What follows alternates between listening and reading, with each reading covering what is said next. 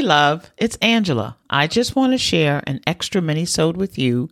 This is my way of encouraging you every Wednesday with a fresh squeezed dose of inspiration to get you through your week. Take a quick listen.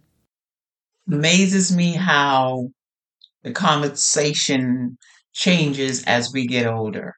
You know, when I was in my 20s, there was so much conversation around just having fun, just throwing caution to the wind and just having a great time, just enjoying life, making no plans for the future, just for the next moment, living for the moment.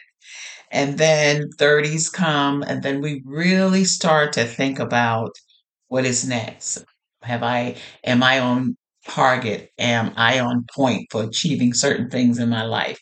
You know, you start thinking about children and home ownership and all these mature stuff, right? And then there's the 40s where you start to question, oh, time is running out. Have I achieved all my goals? You know, it's like a sense of panic. And then there's 50 when you absolutely make up your mind that you are going to live your life and you're going to live it for you.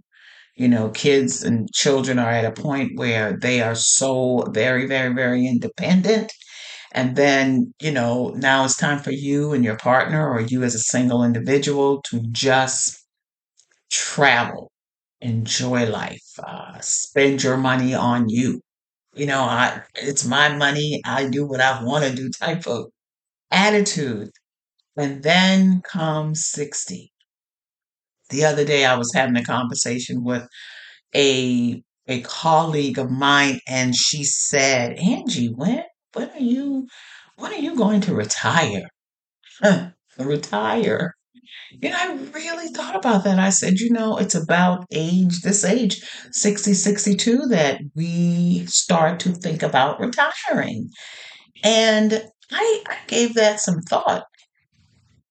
For me, it's not about retiring, but for me, it's about expanding. I'm not that anxious about retiring from my profession as a beauty industry professional or even as a transformation life coach. My thing right now is transitioning, expanding into into being more, into serving on a higher level, and trying to see just how many women I can serve so that I can help change lives. I can create impact. I'm not at that place in my life where I want to retire into myself and just live for me. I'm at a place in my life where I want to serve many because I think for a large portion of my life, I wanted to be known. I wanted to be known for something. I wanted to be considered great at something.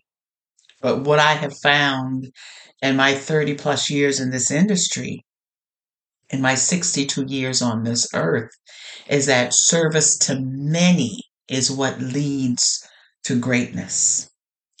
So now for me, it's not about retiring from this industry, but it's about expanding the industry because as I expand in this industry, I realize that gives me the opportunity to impact lives. And man, when I think about that, I get so excited. I get fired up.